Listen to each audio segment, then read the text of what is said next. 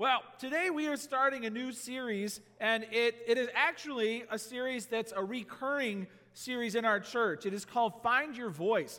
Years ago, I faced the reality that as Christians, we're really bad at having great spiritual conversations with other people about hot topics. Let's face it, when a hot button issue comes up, first of all, many Christians don't even know what we believe. And second, when we decide to share it with people, the conversation goes very, very poorly.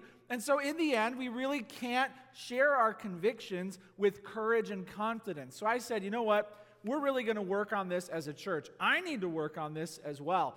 So the series is called Find Your Voice. And over the next 6 weeks, we're going to look at topics like LGBTQ, racism and violence, God and government. And then today, we are going to start with the sanctity of life, abortion, and what do Christians believe about the unborn? And how can we share our beliefs with other people? Now, there are some people online right now or in person right now, you haven't put a lot of thought into what you believe about the unborn. You haven't put a lot of effort into sharing that view with other people. And maybe, frankly, like most people, you want to sit this one out. Given the fact that it's such an explosive issue, and everyone has opinions that have been staunchly held for decades, you're like, yeah, count me out, right? But is that good enough? We have to know what the Bible says on such an important issue. We have to realize that if you conclude that the unborn is a human being, then it's not enough to stay silent. It's not enough to sit this one out. We have to find our voice. And I would love for you if you just kind of want to tune this out, if you're like, this isn't what I came to church for, or if you're online and you're like about to click away, I would just invite you to actually sit in that tension and listen, because my goal is not to stir up strife. My goal is not to lecture and tell you what every good person should believe. My goal is not to demonize people who have a different opinion. We're going to have a really good, logical, scientific, biblical conversation about this topic. You may have never heard a sermon like this in your life. So please give me a fair hearing. And I've got great news as well. Many of you would listen to my webcast back in the spring when we had to shut down for 16 weeks. I did a weekly webcast Thursday afternoons. I'm bringing it back this Thursday. I'm going back Facebook Live, Thursdays at noon. And what we're going to do is I'm going to preach on the topic Sunday, but we really can't have any engagement, any conversation. And then on Thursday, that topic is going to be what we're covering. And so this Thursday at noon, hop on, and we're going to go deeper into this discussion. And you can even ask your questions, and we can have some interaction on this. So the topic today is the sanctity of life. Let me begin by saying this. I do believe lives are at stake, and I do believe that there is still a cultural war over this issue.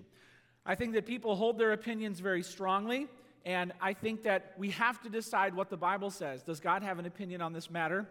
And if we conclude God does have an opinion on this matter, we have to speak up. In South Carolina this week, we noticed again just how political this issue has become, which adds fuel to the fire. It's a very political issue. And in South Carolina, they were working to pass the fetal heartbeat bill, which means that at about 6 weeks, if a heartbeat is detected, you cannot abort the child. And so that bill was being pushed through. And I want you to ignore the political side of this, but I've got a video to share with you. And I want you to listen to one of the representatives and ask yourself, what arguments is he making against the idea that the unborn is a human life? Listen to the arguments, ignore the politics, all right? Check it out. We don't believe that life begins when science says it does not, and we more firmly believe that we are here to take care of people. I believe it's somewhere in the Bible that states that judge ye not by your words, but by your actions. And as we look at S1, we can't help but wonder whether we're reading the same text. We can't help but wonder when we look at 8,000 deaths and 1,200 deaths, whether we are being mindful of our own actions. And Mr. Speaker, for that reason, the Democratic caucus will not be with you today. Mr. Speaker, for that reason, the Democratic caucus is not going to participate in this farce of a vote about pretend life.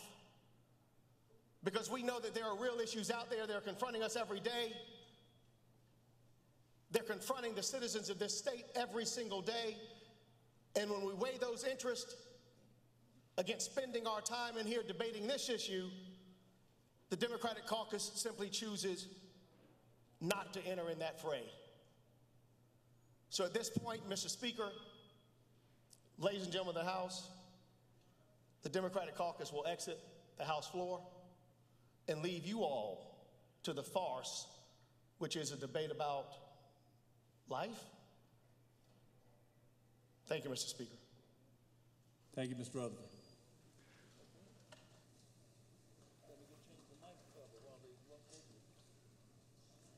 So what we see here is how divisive this issue is. An entire group of legislators leaving. They won't even discuss the idea that the unborn is a human life that should be protected once a heartbeat is actually detected. And if you listen carefully to what he said, he included arguments like there are bigger things we should be talking about. This isn't even a real issue. Science tells us when life begins, and clearly they do not agree that life begins at that point in the womb. And he called it a farce, and he said we're discussing pretend life. So my question for you is, if you had a microphone in front of you right now, would you know what to say?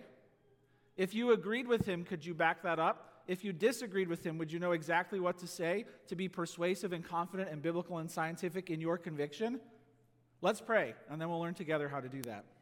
Father, we pray that you would help us, O Lord, because what a hard issue this is to discuss, and how many strong opinions there are out there that for decades and decades these opinions have been thought and rethought and documented. There's an encyclopedia behind every opinion on this topic. But Lord, show us what your word says. Show us, O Lord, your mind. Show us, O Lord, your heart. And we pray that you would help us to represent you. And we pray this in Jesus' name. Amen. Okay, so all the verses are going to be projected on the screen, so you won't have to race around in your Bible. But here's the first thing. Hey, how do we have a conversation about this?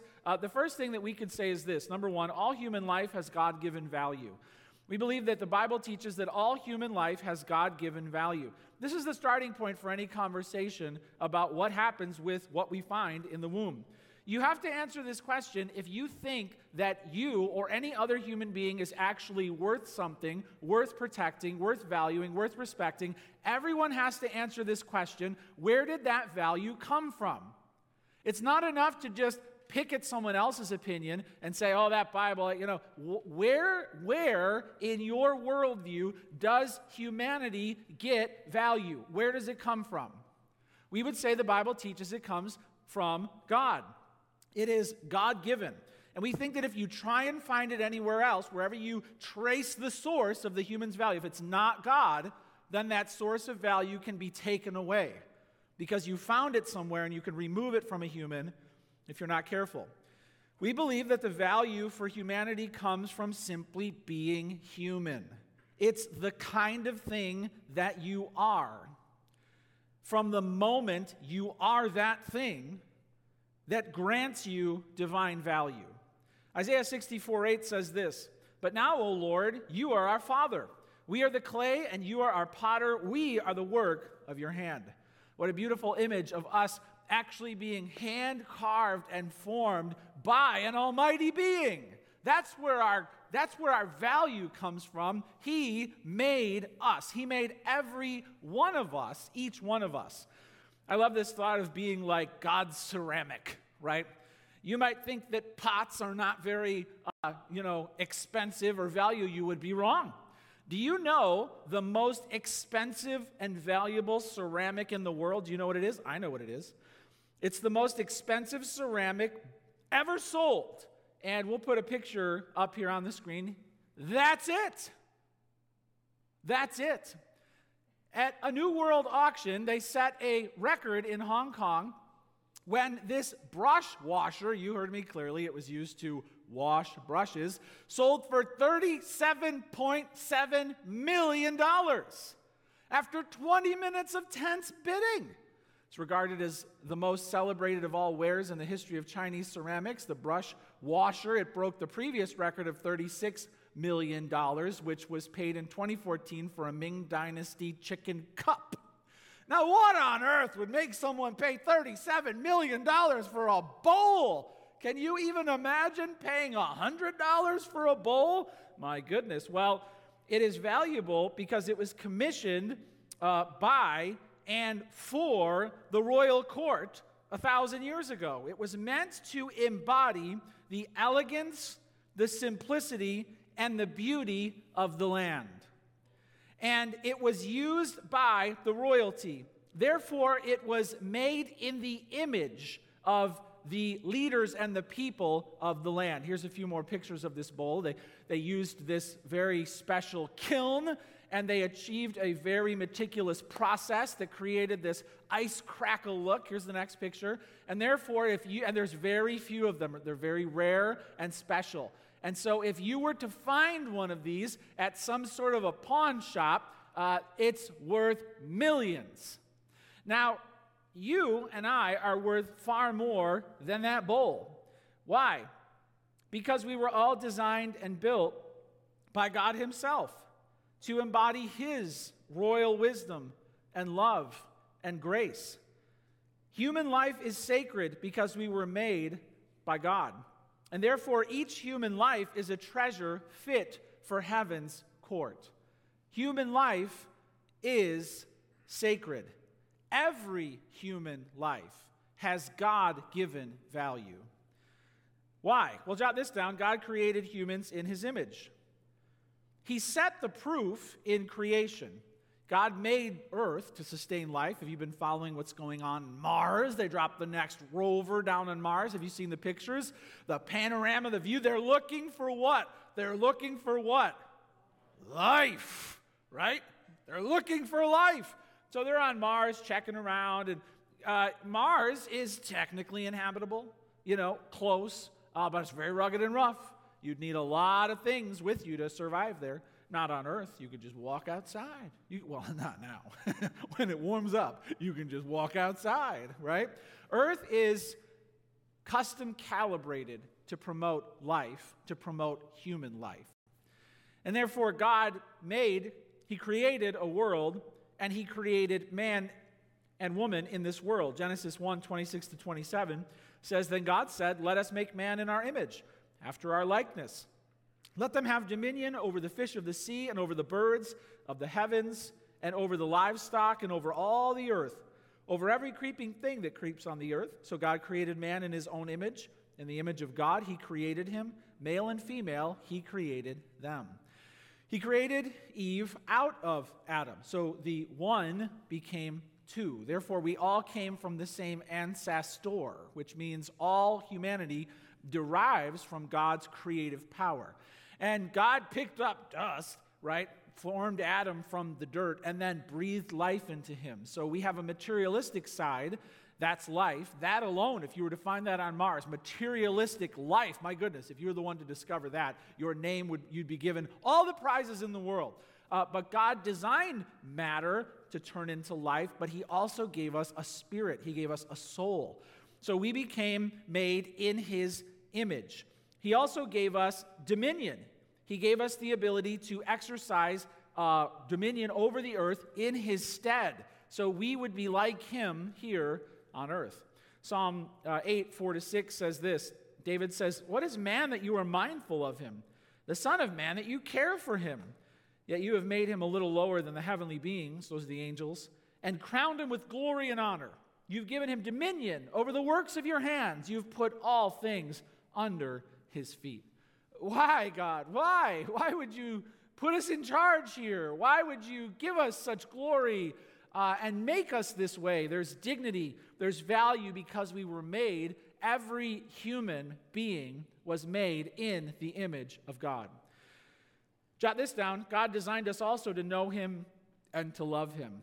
We were made to know Him. So therefore, there's proof in creation of our God-given value, and there is proof in salvation of our God-given value. He sent the Lord Jesus Christ, His one and only Son, from heaven into earth. Now, if all Jesus had done was warp down and wave a magic wand to take away our sins, that would have been pretty amazing. Wow, He loves us. He sent His Son to take away our sins, right? Just humanity. He's redeeming humanity, but He did more than that. Christ Jesus took on flesh and became 100% human. He was 100% God, and he was 100% man. He joined with our fate. Wow. Wow. What it means to be human. That God would crown us with salvation and fuse us to his divine nature through his Son and welcome us to know him and to love him. John 3:16 says, "For God so loved the world that he gave his only Son, that whoever believes in him should not perish, but have eternal life." Hey, maybe somebody has never told you this. Your life has God-given value. You are a sacred treasure of your Maker. Heaven's King came down from glory to save you. That's true about every human who has ever existed and been formed. Wow! Wow!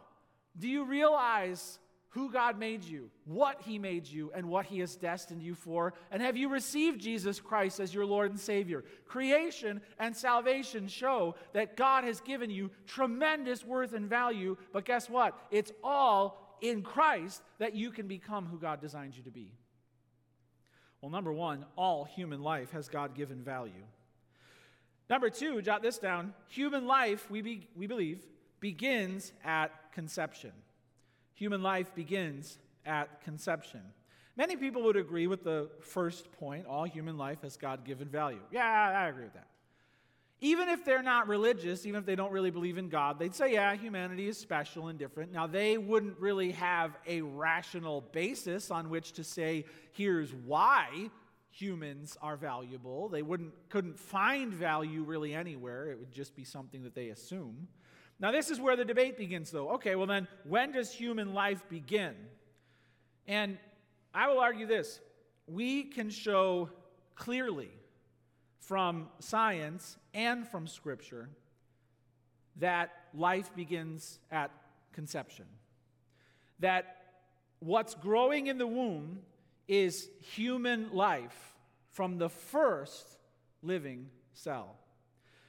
And I'll also show that if you don't assign humanity to life from the first living cell, you have no rational, biblical, scientific basis to assign humanity to it at any later point. So you must assign humanity to it from the first living cell. And that's according to science and according to the Bible. And if you try at any later point to say, and now it's human, you will fail to be rational and scientific and biblical. Human life begins at conception. Let's talk about science first. Jot this down. Science clearly confirms this. Science clearly, I want to circle that word, put a star by it. It's not kind of, it clearly confirms this. What is the biological definition of life? What are they looking for on Mars? Well, here it is. Observed order, response to the environment, reproduction, growth and development, regulation, homeostasis, and energy processing. Okay. So, the first cell formed in the mother's womb checks all of those boxes. Check, check, check, check, check, check, check. Scientifically, beyond any shadow of a doubt, it is life. It's life. From its first cell, it's life. To say it's not life is to look away from the scientific definition of life. But is it human? Well, what is human life? How could we tell if it's human life? Should we wait? 23 chromosomes from each parent combine to form a genetically distinct living cell. From the first cell, it has 3 billion letters of information, DNA, and it is a different life form from the mother. It is a life that designs and builds itself to be genetically distinct in every one of its multiple trillion cells from the mother. And that begins in the first cell. This is crucial to understand. Nothing is added to that cell. The mother just supplies nutrition. All that is necessary for a full human life to develop and form and build and design itself is there in the first cell. Therefore, is it life? Unmistakably, yes. Is it human? Unmistakably, scientifically, yes. Listen, this is human life, and this is scientifically irrefutable. Well, if that's what science says, what does the Bible teach? We'll jot this down. The Bible clearly teaches that life begins at conception. You could write that down. The Bible clearly teaches that life begins at conception. Well, how do we know this? Well, there's several verses we can point to, but in Job 10, 11 to 12, here's what it says. This is Job reflecting. It says this, "You clothed me," who? God. "You clothed me with skin and flesh, and knit me together with bones and sinews. You have granted me life and steadfast love, and your care has preserved my spirit." All right, God's doing something. When did it start? In the womb. Who's at work there? God. God is not only guiding the biological process of life, but the spirit. Where does a soul come from? Where does a spirit come from? I mean, not the ovaries, okay? So how does a person get a distinct spiritual being? Well, God supplies that.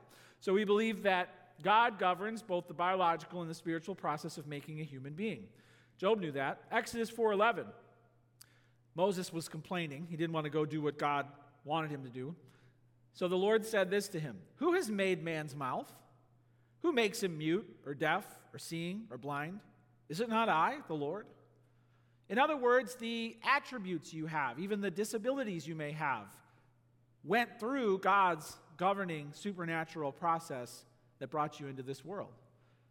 God knew about Moses' setbacks and his insecurities and his peculiarities. God knew them, and God, in his providence, allowed or intended them. God did that.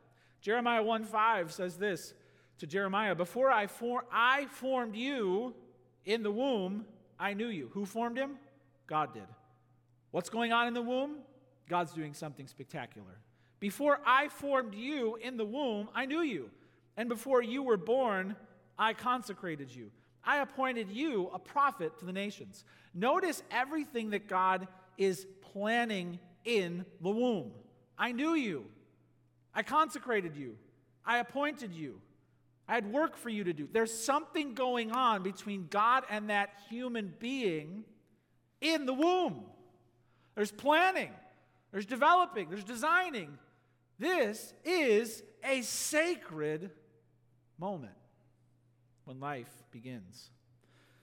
Number one, all human life has God-given value. Number two, human life begins at conception. Note again that this is scientifically and scripturally irrefutable. And number three, okay, then how can we defend the unborn?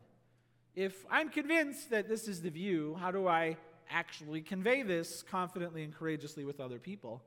And do I have to? I don't want to.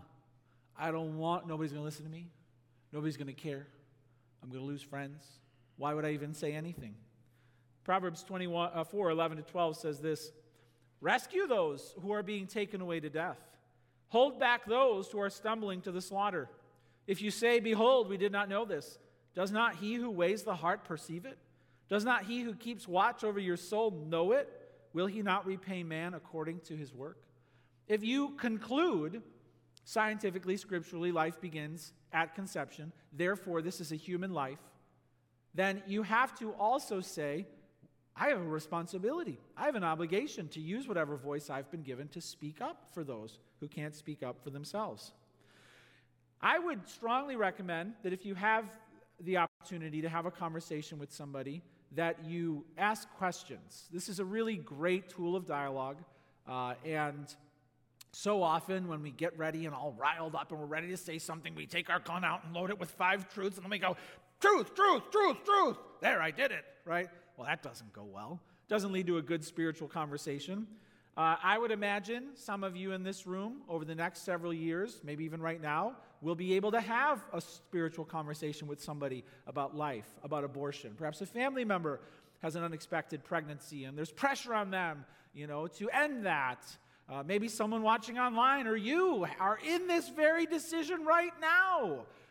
Whatever it is, maybe you have influence over some organization and they're setting some policy and you can actually lend your voice meaningfully, respectfully, humbly to this conversation. Whatever it is, I would like for you to find your voice. With your children, what you teach them, I would love for you to find your voice. And that begins with questions. Here's the first question that, no matter what angle this comes up at, right? Here's the first and the best question you can ask. What is the unborn? Let the other person talk. Can I ask you a question? What is the unborn? And then you do this.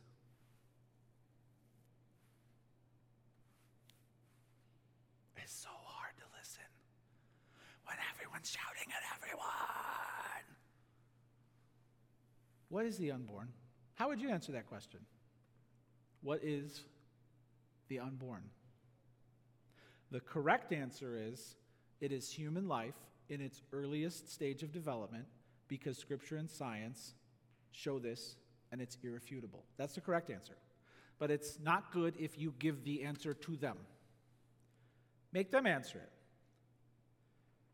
They have a moral responsibility to answer the question. They have a scientific obligation to state why they believe what they do. And frankly, I don't know, is a cop-out. You know what? I'd like you to do better than that. I don't know. There's so much we know. I want to know what you believe. Do you really not know what the science says? Do you really not know what the Bible says? I mean, I could tell you, but I want to hear your thoughts on this matter. I mean, just keep the feet to the fire. What is the unborn? It's a huge question, and it would be a fantastic conversation starter. Now, if you have the chance then, if they share what they think, then you can say, well, here's what the Bible says, and here's what science says, and I believe that the unborn is unmistakably human life from the earliest stage of development. Great! You did it! But you got to listen first. Next question. Let's say that they disagree. Well, I just can't get on board with that. No, it's human. How can it be human? It doesn't even have a thumb. It's human? Really? A lot of people are really confused about that. A lot of people put their energy toward late-term abortion. I can't believe that most abortions happen early. If you can't defend the dignity and value and identity of human life within the first 6 weeks, you can't persuade the vast majority of people to not have an abortion. You've got to be able to defend it here. So you can't give in at this point. Well, you know what, I mean, later, sure, there's a heartbeat, whatever. That's not good enough. So the question is this: how is the unborn different from you? What is the unborn? Well, it gets there, but how is the unborn different from you? Oh, there's a lot of differences. Brain waves. I mean, a lot of differences. So there's a helpful tool to remember how to discuss this with someone, and it's called SLED. SLED is the acronym that gives you each one of these words. And here's what we would say. The unborn is not different from you in any way that takes away their humanity. Okay? So first, the unborn differs from you in size. You can write that down. Size. They're smaller. Much smaller. A lot smaller. So does size give a person humanity when they get to a certain height or weight? Does size create humanity? I mean, if so, LeBron's a lot more human than I am, you know.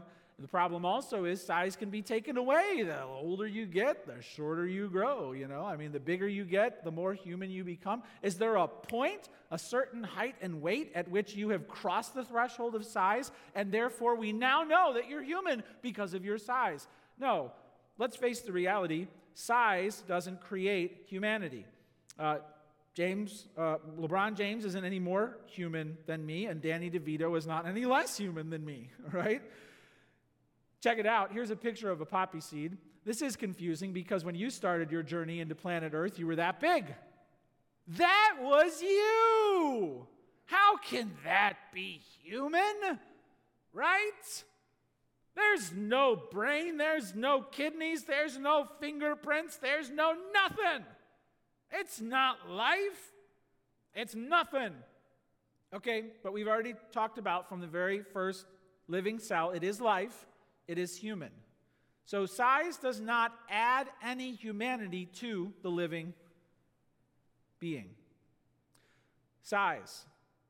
Next one, jot this down, level of development. Level of development. So, okay, if I see brain waves, if I see a heartbeat, if I see those things, a lot of them come along very early, by the way. If I see 10 fingers and 10 toes, if I see too long, okay, then I'll agree it's human. Biologically, when all the parts are there, all right, this is a problem for a number of reasons. Let's cover the science first. Biology people are going to love me today, right? Wow, he's going into all the science. I've been waiting for this. Life forms not from addition, right? There's not all these other cells coming in, like stacking on. It forms from what? Division. The cell divides into another one, into another one, into another one. Therefore, there's not other stuff coming in. There's an arm. It finally got there. It's all forming from within, from within. Therefore, the human is not the sum of the parts. Okay? The parts come from the whole, from within. And if you want to hear a mind-blowing statistic, listen, though it's rare, when you have a living cell capable of reproduction, the first time that cell divides, listen, bloop, what, bloop, one division, that cell can break off and become an entirely separate human being, a twin. What more do you need to conclude that first cell was fully human? It just made another human. Well, I didn't see a belly button in there. You see how biologically it doesn't make sense? It's all in there to not just form one, but maybe another. Wow. Do you see how it's not addition, it's division, and therefore the whole creates the parts? You can't then start counting up the parts to say, well, okay, now it's a whole. Now it got there. Nope. Level of development. Now, this is also a problem because we know that babies can be born early, right? So here's a picture of a preemie, comes out early. There's this smiling preemie, and if I've made several visits to the hospital, maybe you've never been there, where this poor little fella is just hooked up to every machine possible, and level of development wasn't supposed to be out yet, right? Wasn't supposed to be out yet. You know what? And how on earth could we say, you know what? I draw the line at this week with this level. It's not human yet. I mean, if it's human when it's out of the womb based on the level of development, then you can't deny it humanity inside the womb based on its level of development. Also, if humanity is when all the parts are there, I'll say it's human. What if you lose a part? What if you lose an arm? Are you less human? What if you donate a kidney? The parts don't add up to how many parts does he have? Oh, he's down to this, man, not human anymore. In addition, this can become great and has become greatly abused in human history. Well, what parts do I see there? What eye color? What skin color? Let's examine the parts. And guess what? You know what? Based on the parts I see, that person is not human, or at least not fully human. Hasn't that happened? Judging a person's humanity by the parts that we... And who makes the list? Who gets to decide what parts make a person fully human? That's playing God. And it has led to great wickedness. All right, so size doesn't confer humanity. Level of development doesn't mean that you get human. Next one, environment. Environment. Well, it's not born yet. Okay, it hasn't moved 6 inches. Really? It hasn't come from here to here? Well, it's inside. It's not outside. Therefore, it's not human. That doesn't make sense that it's not human here. Then it moves to here, and suddenly, boom, it's human. And this leads to the last one, dependency. Dependency. Well, when it's in there, it can't survive apart from the mother. All right? Does dependency prevent humanity?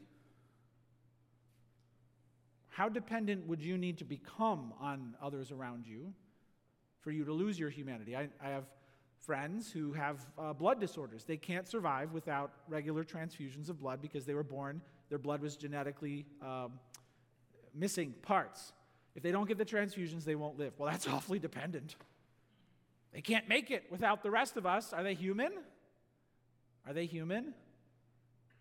Well, they're so dependent on the mother. So dependent. Okay, is it the level of dependency that creates humanity or prevents humanity or affirms humanity? Preemies are awfully dependent, and guess what? So are toddlers.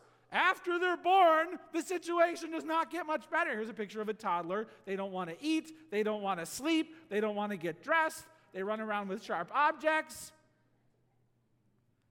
You're almost human. Is that what we say to them? As soon as you can figure it out on your own, I'll say you're... No, it doesn't make sense. And do you realize these are the only ways that the unborn is different from you? Size, level of development, environment, dependency. Do any of those create a person's humanity? Absolutely not.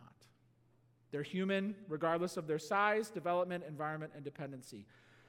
Therefore, if you have never done this before, I would like today to be the day that, based on what you've heard today, that you would be able to say that you have a strong, clear, scientific, biblical conviction that from the first living cell, it is a human being. Maybe you've never said that before. I'd like that to become your conviction. If that's not your conviction, I'd love to hear from you why. I know what people say. There's a lot of what ifs. What if? What about the life of a mother? What if the child was conceived through rape or incest? What if there's disability? What if? First, those things are very important to discuss. Very important. But they do not change the answer to this question. What is the unborn? What is the unborn? And jot this down. Here's the third question you can ask. If the unborn is human life, isn't abortion morally wrong? If the unborn is human life, isn't abortion morally wrong? We're going to cover the what ifs on my weekly webcast Thursday at noon. I don't want you to think I'm dodging these questions. But we're focusing on the fundamentals. And the fundamental conclusion based on the science and the scripture is this: abortion is the murder of a human life, a life that God was designing and had purpose to serve a glorious purpose, a life that can never be unmade. If the unborn is human life, abortion is morally wrong. Do you believe that? Do you believe that? And if not, why? I want to end on a pastoral note. I know this issue is real to many right now. And whether someone is being pressured to have an abortion or already did, or someone you know is considering it, I would just like you to know that Jesus Christ came into the world to save sinners. And this issue doesn't turn someone into a greater sinner than anyone else. The person you're talking about, if they have a different opinion than you, it's not your job to condemn them, and make them feel the fires of fury early. I mean, this is an area that can be covered by the grace of the Lord Jesus Christ. So we can have strong biblical scientific convictions and have great spiritual conversations and hopefully help other people to share with us what they actually believe and maybe persuade them to see what the Bible and science say and perhaps even save lives. We can perhaps even save lives. But let's be very careful to be shepherding, to be loving, regardless of where people fall on this issue. And that includes you. However this issue has personally shown up in your life, I want you to take it to the cross, and I want you to express and receive all of the grace and the truth found in Jesus Christ. Hey, if you'd like to take the next step, 40 Days for Life has just begun. Here's a picture of a website. You can go to 40 Days for Life, and you can sign up to go to the Flossmoor Planned Parenthood, and you can just show up with a few people you want to go to and just pray. You can pray if you'd like to. Some people just show up, or there's many different ways that you can actually go, and maybe you just want to be there, to be part of it. And so you can take that next step if you'd like to, 40 Days for Life, and then make sure you find the Floss More campaign. A lot of good has been done through those vigils. Well, hey, this is a huge, huge, heavy topic. So let's commit everything we've heard today to the Lord in prayer. Father, we strive to be gracious and truthful, and we want the truth on this issue to guide and govern everything that we believe and all that we say. So, Lord, I just pray that in your church there would be Lord, just a heart for the unborn, that there would be a desire, oh Lord, to see people value life in a culture that values death. I pray that you would help us, Lord, to find our voice on this issue, to be able to share graciously, humbly with other people why we believe that every human being is precious in the sight of God and deserves entrance into the human family. I pray that you would help us, Lord, to have divine appointments, opportunities, oh Lord, even this week, to talk to people about why we hold this view, to strip away all the politics of it and to actually just share what the Bible says, what science shows. Help us, Lord, to rationally, graciously convince other people to value and treasure life. And I pray that you would help us to define ourselves according to the wonderful truths we heard today, that we are in the hands of the potter. You made us, you formed us, you wove us together, you gave us a grand purpose, and Jesus, through you, we will be with you forever. Wow, I'm so grateful for the love that you have given to humanity. Help us, O Lord, to spread that love and to spread that message of life to the ends of the earth. We pray this in Jesus' name. Amen.